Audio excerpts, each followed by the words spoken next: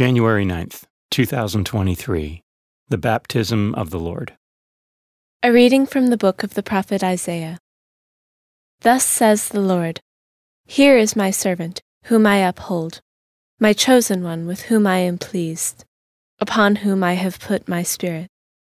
He shall bring forth justice to the nations, not crying out, not shouting, not making his voice heard in the street. A bruised reed he shall not break, and a smoldering wick he shall not quench, until he establishes justice on the earth. The coastlands will wait for his teaching.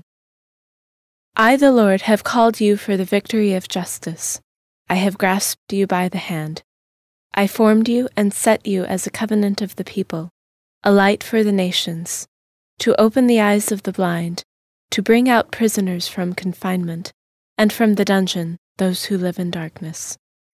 The word of the Lord.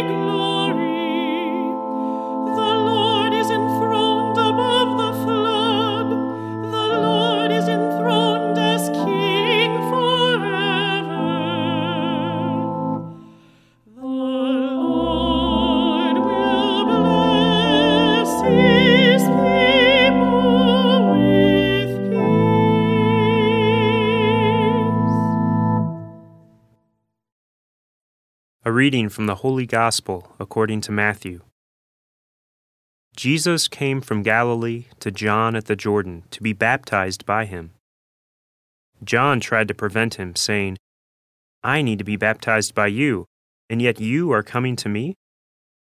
Jesus said to him in reply, "Allow it now, for thus it is fitting for us to fulfill all righteousness." Then he allowed him. After Jesus was baptized, he came up from the water, and behold, the heavens were opened for him, and he saw the Spirit of God descending like a dove and coming upon him. And a voice came from the heavens, saying, "This is my beloved Son, with whom I am well pleased." The Gospel of the Lord.